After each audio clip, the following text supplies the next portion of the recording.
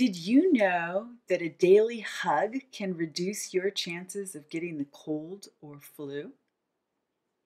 Did you know that if you slept for 7.5 hours, that reduces your risk of getting sick by 3 times? These are simple things that you can do to reduce your chances of getting a cold or flu.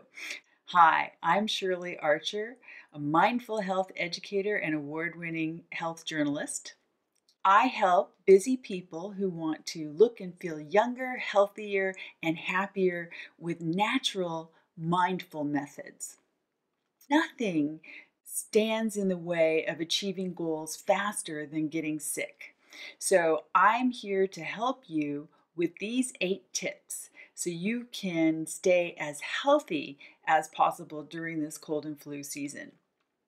First tip: people who received hugs regularly had higher resistance against colds and flu, and if they got sick, they showed fewer and less severe symptoms. So get on out there and give a big hug to all those you love and enjoy those hugs daily. Number two, wintertime is a wonderful chance to sit by the fire and relax in the evening. And studies show that that actually reduces your blood pressure, reduces overall stress, which is important because higher stress reduces the immune system. So the more things you can do to relax on a daily basis, the less likelier you are to get sick. So cozy up by the fireplace and enjoy a big hug. Number three, exercise regularly and moderately. Don't overdo it or push yourself when you're just not feeling fresh and energetic. Too high intensity workouts when you're not fully rested can actually break down your system and increase your risk of getting sick.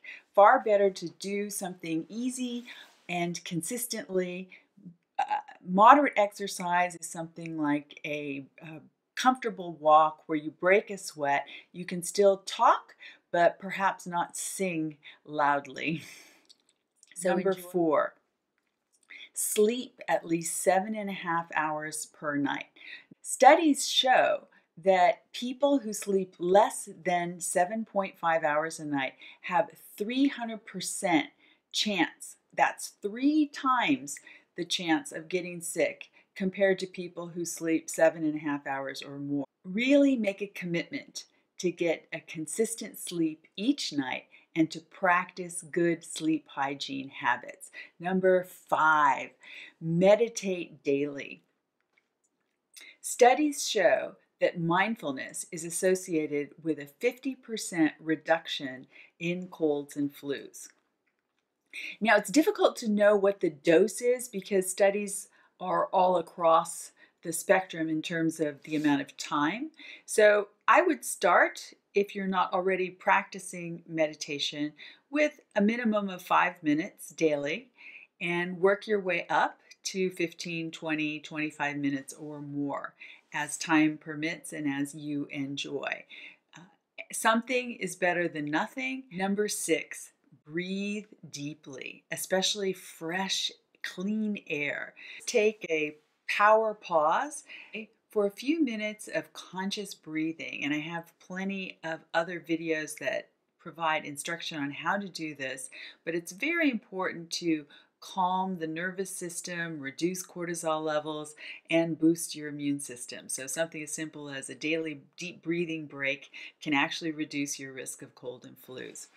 And try to get out in the sun each day. Now, try to get outside a little bit in nature each day. And if there is sun, see if you can expose a little bit of skin to boost your natural levels of vitamin D3. And just 10 minutes is enough to create some conversion of sunlight into precious vitamin D for your health.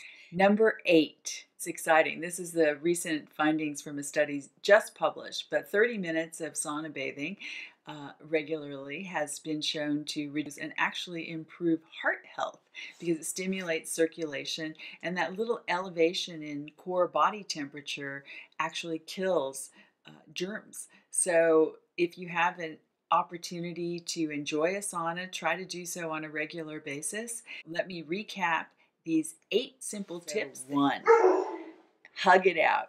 2, sit by the fireplace.